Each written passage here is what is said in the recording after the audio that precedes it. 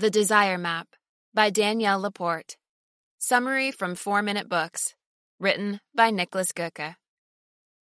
One-sentence summary. The Desire Map gives your goal-setting mechanism a makeover by showing you that desire, not facts, is what fuels our lives, and helps you rely on your feelings to navigate life, instead of giving in to the pressure of the outside world to check the boxes on goals that don't really matter to you. Favorite quote from the author: "Knowing how you actually want to feel is the most potent form of clarity that you can have." Danielle LaPorte. Danielle LaPorte runs one of the top 100 blogs in the world for women, where she educates people about spirituality, entrepreneurship, and personal growth. She's written 3 books and has a 4th on the way, and is not your average self-help guru.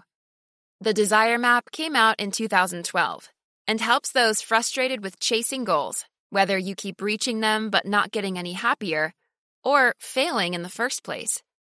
Danielle says that goals with soul come from the inside, not from the outside, and that we should pick our goals to support our emotional well-being, not the other way around. So, if your current process of setting goals and achieving them doesn't leave you feeling happy and content, this book is for you. Here are 3 good lessons to start mapping your desires. 1. Desire boosts creativity. 2. Feelings are just as true as facts, even if it's just for you. 3.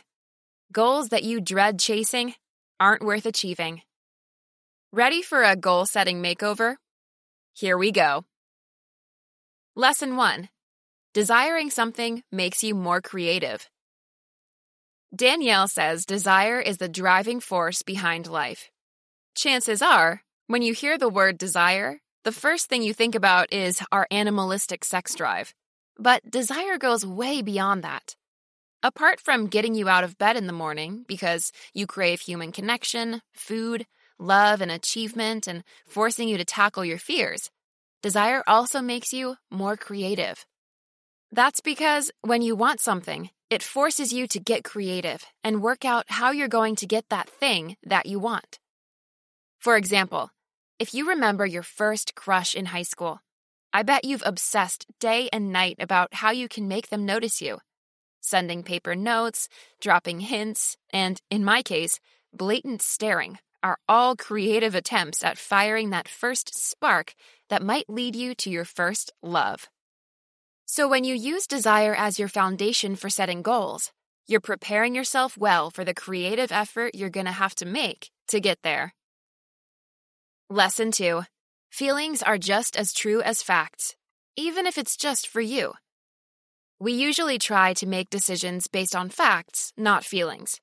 We think basing our choices on what's true for everyone, we end up with better results. But in most cases, that's not true. Actually, choosing to ignore our feelings is sort of a way of ignoring truth. Why? Because feelings are just as true as facts. They're just not true for everybody.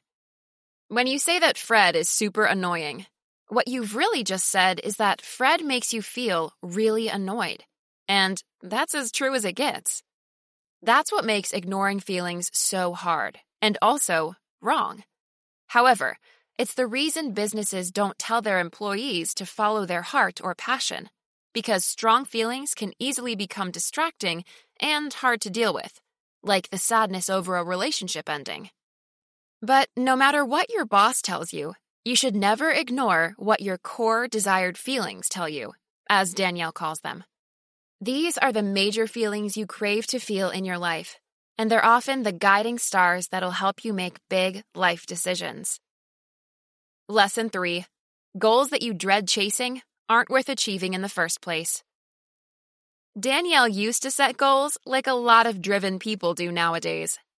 I'm going to make $100,000 this year, or I'll publish my book by October 15th next year. But those hard numbers only sapped her energy and put her in a constant state of stress and worry about hitting the deadline. But goals should make you feel excited. If you dread the entire journey of chasing the goal you set, chances are it's not a goal worth of you achieving it in the first place. This doesn't mean that the way to your goal will be all sunshine and rainbows. But when you complain every step along the way, it's time to re-examine it. Believe it or not, some of the most successful people don't fixate on numbers and focus on just having fun. And it works. Like Seth Godin, who spends zero time looking at his blogging stats or reading reviews of his books. So, whichever big goal you set next, make sure it feels right. Oh, and when you hit it, don't worry, wanting more is natural. Then you can tap into your desires again and set the next one. The Desire Map Review. This summary was a bit short to get a really good idea of the book, but it does well at explaining the core concepts behind Danielle's desire mapping process. However, the book is really where the juice is at in this case, since it has all kinds of quizzes, worksheets, and exercises included to help you figure out your core desired feelings and successfully flip the switch from facts to feelings. 70% of Danielle's audience are women, but guys can learn just as much from her. I sure can relate to the ideas in the desire map. What else can you learn from the blinks? How desire pushes you to evolve as a person. Why you'll have to leave some of your self-discovery to chance. What you should do when you encounter something unexpected. Which voice in your head you should really ignore. What to do when two major desires conflict. Who would I recommend the desire map summary to? The 17-year-old girl in a conservative family whose life has so far been primarily dictated by what her parents think is what's best for her. The 48-year-old consultant who keeps chasing and succeeding in reaching very tangible, quantifiable goals, but never feels happy about it. And anyone who obsessively keeps checking their blog's traffic stats.